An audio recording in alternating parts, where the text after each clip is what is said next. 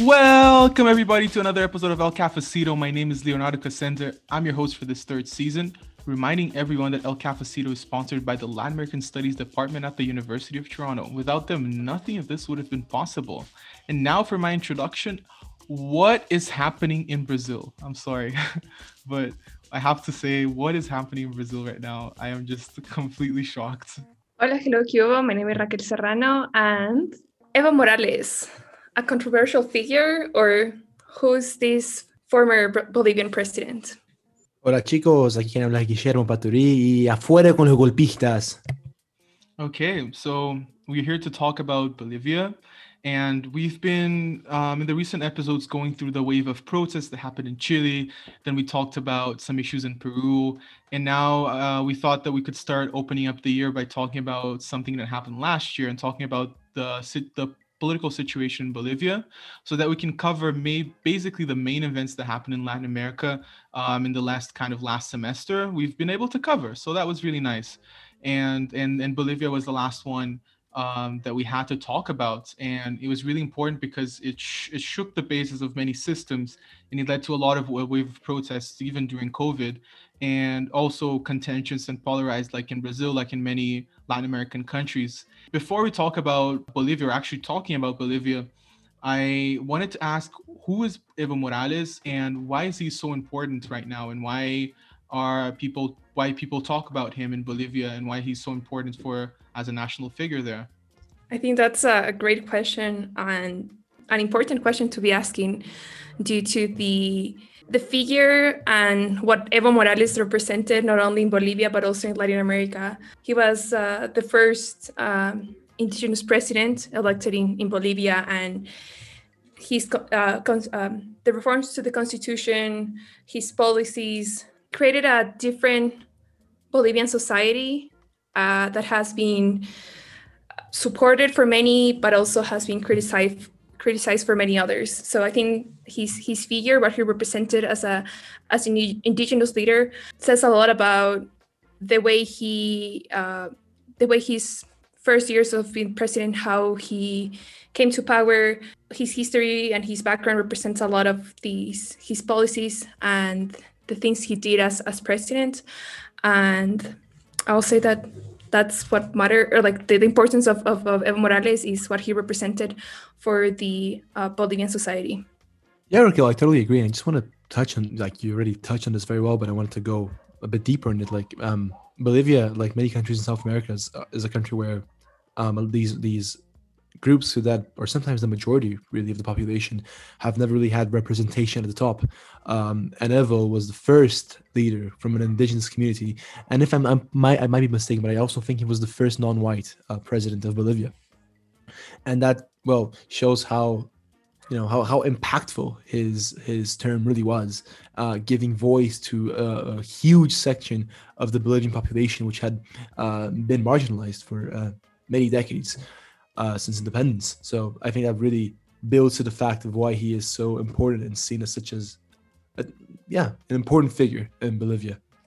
And like Lula in Brazil, he was one of these pink-type presidents that was also able to favor and make the bourgeoisie or the upper class in support of his policies, because he had a government that invested a lot in the export of hydrocarbons. He was one who nationalized. There's still discussion whether he was able to fully nationalize it or whether it was just a form of just taxing, like a hyper taxing rather than actually nationalizing. And he did appropriate many of the profits of many companies to the state. And so he had some of these left-wing policies, but he also favored the upper classes with these investments in hydrocarbons, especially. So this form of extractivism and economic extractivism that funds the Bolivian economy was actually really successful. So you had like a miracle from 2006 to 2014 with high growth and reduction of poverty. And then you had a 5% growth rate a year, which is fantastic for such a poor Latin American countries. Remember, it's one of the poorest Latin American countries with over 30% of people living in poverty. So it's really, really impoverished and really divided too. So Evo came as a figure that pleased both sides, and he was able to unite the country under this banner of not only of indigeneity in this 2009 constitution. He was able to reform the constitution and create a new one where he declared the plurinational state of Bolivia. He recognized that there are many nations within the nation, which is record breaking for Latin America, really hard to do. Recognizing that many Latin American countries are just republics and not multi-nation states like Bolivia is. And so he was able to implement a lot of progressive policies together with these policies that favored many of the upper classes, right? Yeah, and I wanted to talk a little bit about like the policies and how, in terms of like the reduction of poverty and how like what he represented as an indigenous leader, taking into account that Bolivia, like most of the population, comes from an indigenous background. So with the 2009 constitution, it was kind of like the first time that all these different nationalities and groups were recognized as such. And I think that was maybe like a marking point in his political career, and even in like the Bolivian society, like political society, in the process of nation state building, like who's part of the society, who's included, who's being taken into account. And I think that one of the positive things about his period of being the president of Bolivia was this recognition towards many indigenous groups and communities as part of the Bolivian society.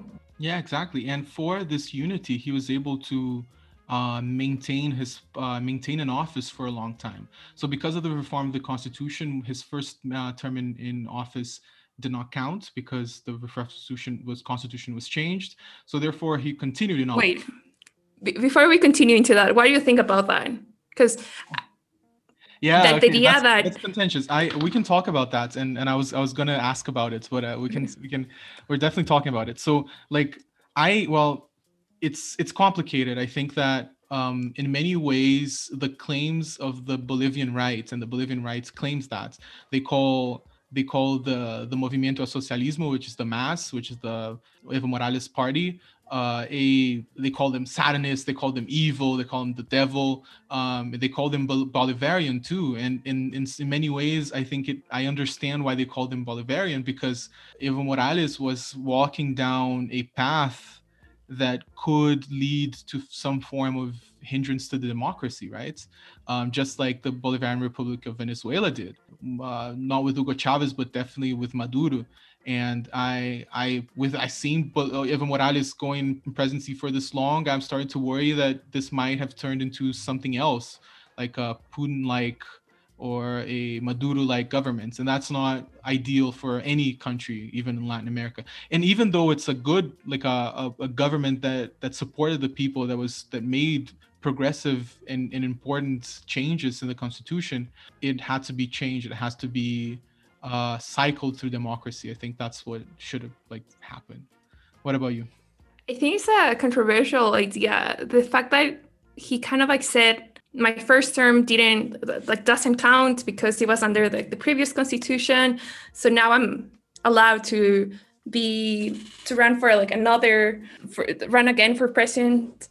I just think it's too, where can you draw the line of actually following what the constitution says, of following what democracy is supposed to represent, but at the same time trying to achieve your goals as president and kind of continue your political career. I think that especially the last elections, I was watching this documentary about the entire political crisis in Bolivia, and the person that was being interviewed there said that many people thought that it was a right to the people, it's a right for the population to choose who they want to elect as president, but at the same time there should be a limit. And I think that that's what happened with Evo Morales. He was trying to raise the line that he drew for himself a few years ago. Yeah, exactly. So he was it's once he called for plebiscite, right? And he called for a plebiscite and he won, I believe. And in a way, if you think about it, it's democratic, right? He was able, he did it, but And also in that sense, exactly how you're saying, it's like extending your own limits becomes iffy. You start to like question like, oh, so then he's not keeping to some of his promises, right? He's clinging on to his power maybe. So I can definitely understand that. And I think that's one of the, at least in Ecuador, with Rafael Correa, one of the things that many people criticize about him. Like, he made the constitution to favor his politics, and that's something that, like, how can you, like, that there's a lot of debate about that. Like, when presidents kind of like created this new constitution or try to make some amendments to them, it's just like the line between these reforms contributing to a democratic process or to, I don't know, better the population and like the society. It's also like so controversial when like these same reforms and policies are just there to support this specific group, and then when they want to stay in power, it's just like, how can we really support them, or how can we know that what they're doing is actually for the like the best interest of the population? Because you said, man, that you said that there was indeed a referendum, a plebiscite to ask if he could run for a third term because of the constitution, and he was actually narrowly defeated, with no winning the vote by a bit under 100,000 votes. And then what happened is he asked the Supreme Court of Bolivia if he could run, even though he lost the plebiscite, and then the Supreme Court was mostly judges favorable to him, said that he could. So, well, although it wasn't technically illegal, because the Supreme Court is the judiciary branch of Bolivia allowed it, as you two said, it was very iffy, and it opened the door for contests of the election results when they did come, and they appeared to be a bit, well, not great. Although later on, some independent research found out there was no fraud.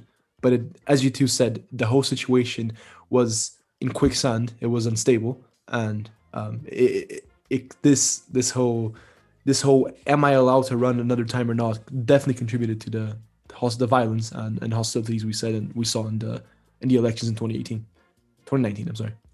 Yeah, and mentioning the elections, what happened in the elections? Because I remember it was a contentious issue. People were talking about Bolivia at that point. What exactly happened in that October 2019 election?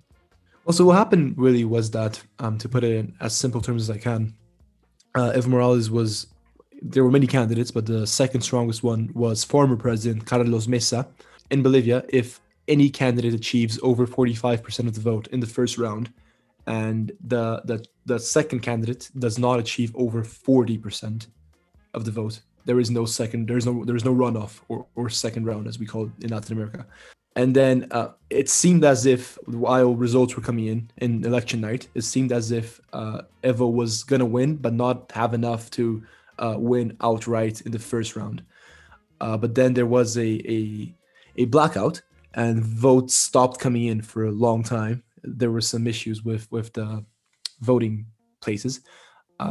And when they did get the votes back, they came in really quickly after a while, and they gave Evo the win in the first round. And that made the opposition call fraud, and that led to widespread violence for several months.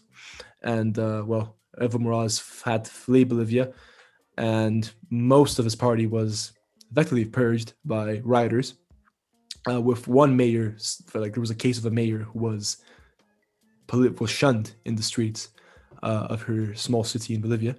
And it led to the rise of a congresswoman called Janine Áñez, Mrs. Áñez, who was just a congresswoman, and she cited some article in the Constitution saying that when the office of the president is vacant, the president of the House of Representatives should become president.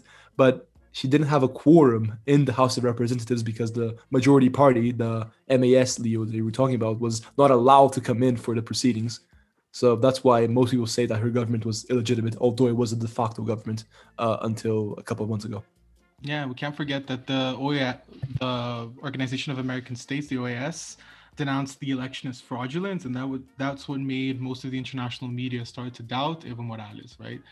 Because initially the results were unstable. They didn't know exactly what happened. But when the OAS evaluated it and denounced it as fraudulent, that's when people started to like really crack on Evo, and that's when you started to have like major protests in Brazil, in Bolivia, um, and you had the end of basically his presidency after 14 years in power, which is really long. And you had the rise of many right-wing figures after the kind of the fall of Evo, including Camacho. What's his first name? Macho Camacho, Luis Fernando Camacho, and he's this extremely like religious Christian conservative, and he rallied supporters in Santa Cruz in what he calls civic committees, so which are quite scary forms of like proto troops. And he called Evo Morales Satanas, and he got really famous because of these protests, leading the protests in Santa Cruz. And it's interesting to note too the division in Bolivia that we didn't really talk about, but it's central and crucial to the politics and the culture of Bolivia, which is the distinction between the Cambas and the Collas, right? The Cambas are the people from the Orient lowlands, from the east, considered to be more white, or at least there's a little bit more white ascendancy and mestizos in that region, while the Collas are from the highlands, from La Paz, from the west, and they're considered to be more indigenous. And the MAS supporters are generally Collas, while in general, some of the protests against Evo Morales happened in many of the Camba regions, and these are the regions that also the small department of Santa Cruz. That's where is Camacho is widely supported. So it's interesting to know how there were many right-wing forces that rose up after Evo Morales left in this like power vacuum. And then you had the bizarre figure of Janine Inanez in the presidency, right? She, as Gilly promptly noted, she theoretically got into power illegitimately. And when she took office, she was showing off this copy of the Bible, and reaffirming that the Bible should come back to the States. And she had a terrible track record in the presidency of Bolivia, I'd say, in principle managing the COVID crisis. In her presidency, we had a huge repression of indigenous protests in the region of Sacaba and Sencata, with like 30 people killed and hundreds of wounded. So we had an increase in the repression of mostly indigenous people, and violent reaction to protests. And she said, among the other things, she said that she adhered to the republic and not to the plurinational state of Bolivia. So going back and trying to remove the policies implemented by Evo Morales. She called mass followers savages. It's the same kind of discourse that you find in Brazil with many of the Bolsonaristas, where they call the people that work that favor that voted for the Workers' Party as savages, as idiots. So it's the same kind of form of conservatism that that seems to be quite chauvinistic and divide up the political spectrum. And she had many other issues, such as buying overpriced respirators from Spain, and having this interior minister called Arturo Murillo, who faced harsh criticism. He had this aggressive rhetoric against narco trafficking, and he labeled the narco traffickers terrorists, and he called the mass supporters Castro Chavistas. So it had the Janine Añez presidency had this big discourse against the MAS. It was based on a platform against the MAS. So it was anti-MAS form of being conservative in Bolivia, right? And then Evo went into exile. He went to Mexico, but then stayed in Argentina. And that's when he was fired with charges in like different kinds of things. One of them was sexual assault in August 2020, and terrorism in July 2020. So he was charged with all these crimes while in exile. But then in 2020, you had the coming of the election. So the issue with the election and the presidential campaign was that it was postponed many times. It was initially planned to go on in May, and then September, and then October. It finally happened. It was postponed by Agnes because of COVID. She said that it was risky, and so she kept on postponing the elections, which became a problem, right? It started to become a problem when many analysts thought that she would hang on to power by keep on postponing the election terms, the presidential elections. But eventually it happened in October, and he had the polls indicating a slight victory for Arce. Luis Arce, who eventually becomes the president of Bolivia, against Carlos Mesa, mentioned by Gilia previously. It's important to see how the Bolivian economy was doing. It was at a 7.9% GDP decrease because of the pandemic, and that was a stark decrease compared to the 5% growth that was happening during the Evo Morales years. So this is a country that's already really poor and that struggled a lot during the pandemic, especially the disenfranchised population, the indigenous peoples, suffered a lot with the pandemic. And with the economic crisis at hand, it worsens even the conditions of people that are already affected by the pandemic. And that created a massive wave of polarization in Bolivia. But now I wanted to know, who is Luis Arce and what does he think about Evo? Like, is he different from Evo, or is he just the same thing? Well, I'd argue that he's quite different, really. Luis Arce was Evo's Minister of Finance, or Economy Minister, or Secretary Treasury, or whatever you call it, the same position, for most of his, if not all, if I'm not mistaken, of Evo's term as president.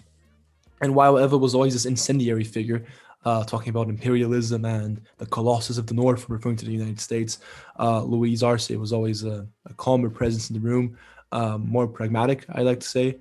There was even an article in the Wall Street Journal, commenting on how well he was handling the Ministry of Finance in Bolivia.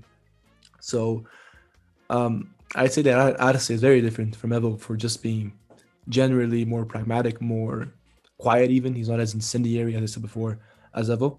But he is a brilliant economist and has, everything to succeed, really, especially now where Bolivia needs, most countries in the world do, but Bolivia as well needs a strong economic response to fight when the COVID-19 pandemic does end.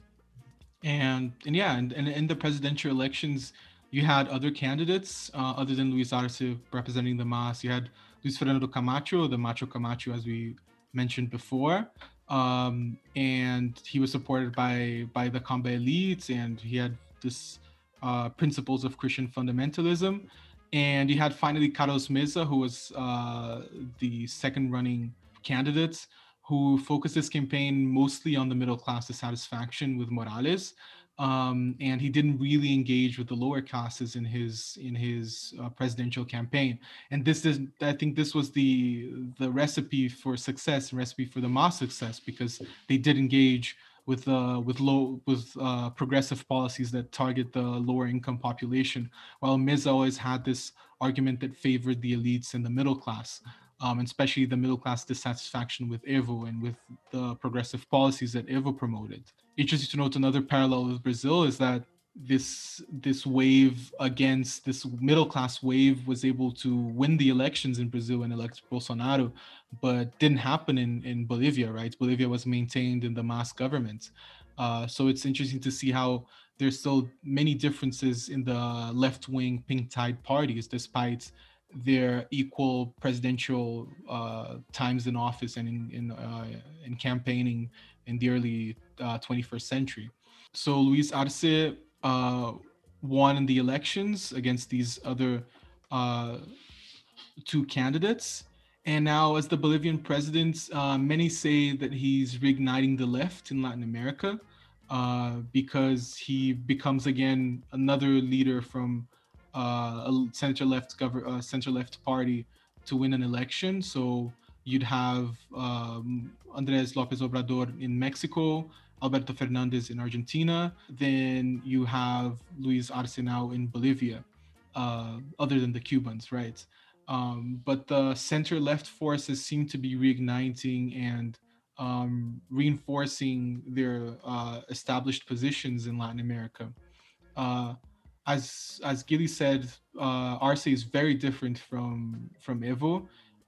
It's interesting to note that he didn't mention Evo in his presidential speech. So he's a person that since the beginning of the campaign, he was trying to remove himself from the figure of Evo and try to establish himself as an independent figure from Evo's political conditions.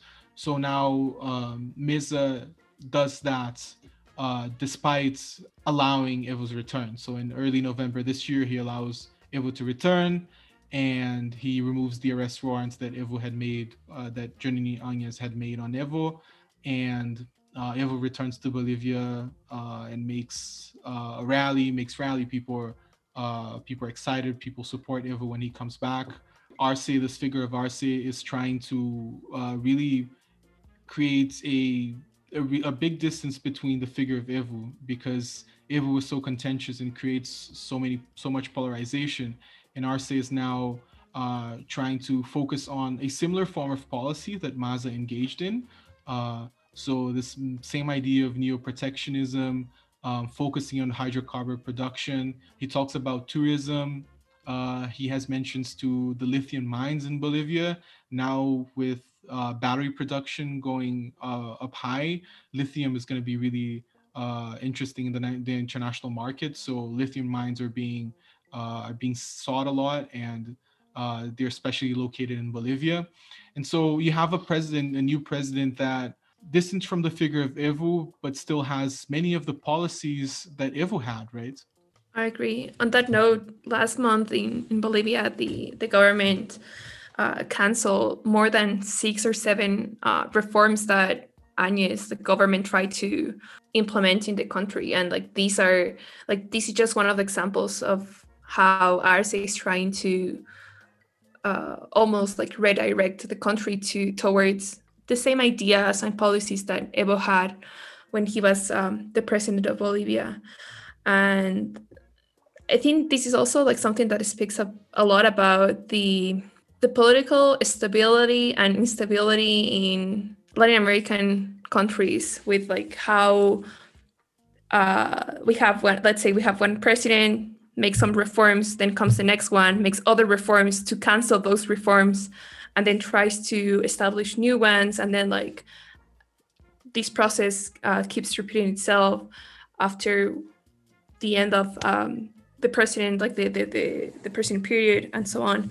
So I'm just wondering how what's going to be the future for the Bolivian society in the next couple years, how the economy is going to grow, or how it's going to be impacted not only by the political crisis, but also the pandemic itself, and how the pandemic has affected many people in Bolivia, especially the low-income classes and many indigenous people and many indigenous communities.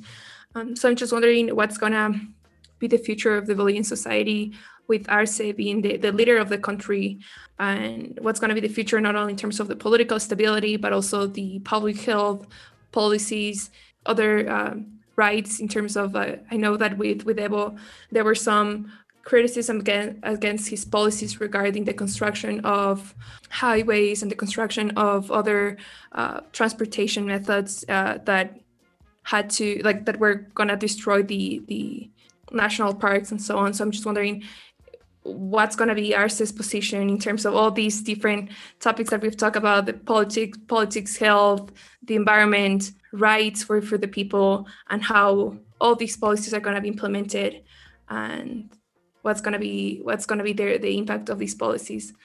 And he hasn't indicated I'd say any form of deviation from the initial mass policies. It seems to me like he will continue with many of the environmental policies that were continued by mass, which is sad to say, because you have this form of new extractivism that destroys the Amazonian rainforest and destroys the soil and destroys the environment for the sake of growth and the development of the economy. And I think that Bolivia was in the right track of weighing its possibilities of environmentalism and of sustainable development. But with the coming of Luis Arce, let's see what are going to be his real environmental policies there. That's a good point you touched on, Raquel, because it's also a contentious point in Bolivia, in Evo Morales' administration, of how he dealt with the environmental policy, given his focus on hydrocarbons.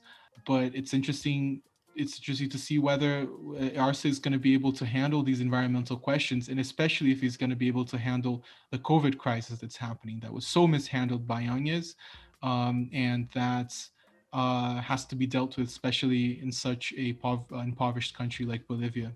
So many questions, and there's some, like, most of these questions we might not have an answer now, but this is something that we should keep like looking into. And also how this is also like going to affect the rest of Latin America. I know in Ecuador we're going to have our elections next month. So how you were talking about like these not emergence, because like the left has been in power for many years in different Latin American countries, but how what's going to be the future of the left in Latin America, and as we are having elections in different countries this year and with the different referendums and so on. So this is something that we should keep an eye on, as the future of our countries are about to be, I don't know, decide, I guess. Yes, and we'll keep on looking and keep updated. And of course, in El CafeciTO, you have all the analysis of these things, because we're going to definitely talk about them.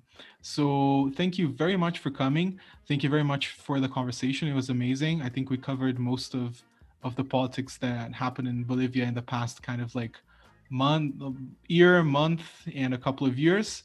So thank you everyone again. If you want to see El CafeciTO, it's available on Spotify, iTunes, and SoundCloud. Thank you very much. Bye-bye, and I'll see you next week. Ciao, ciao.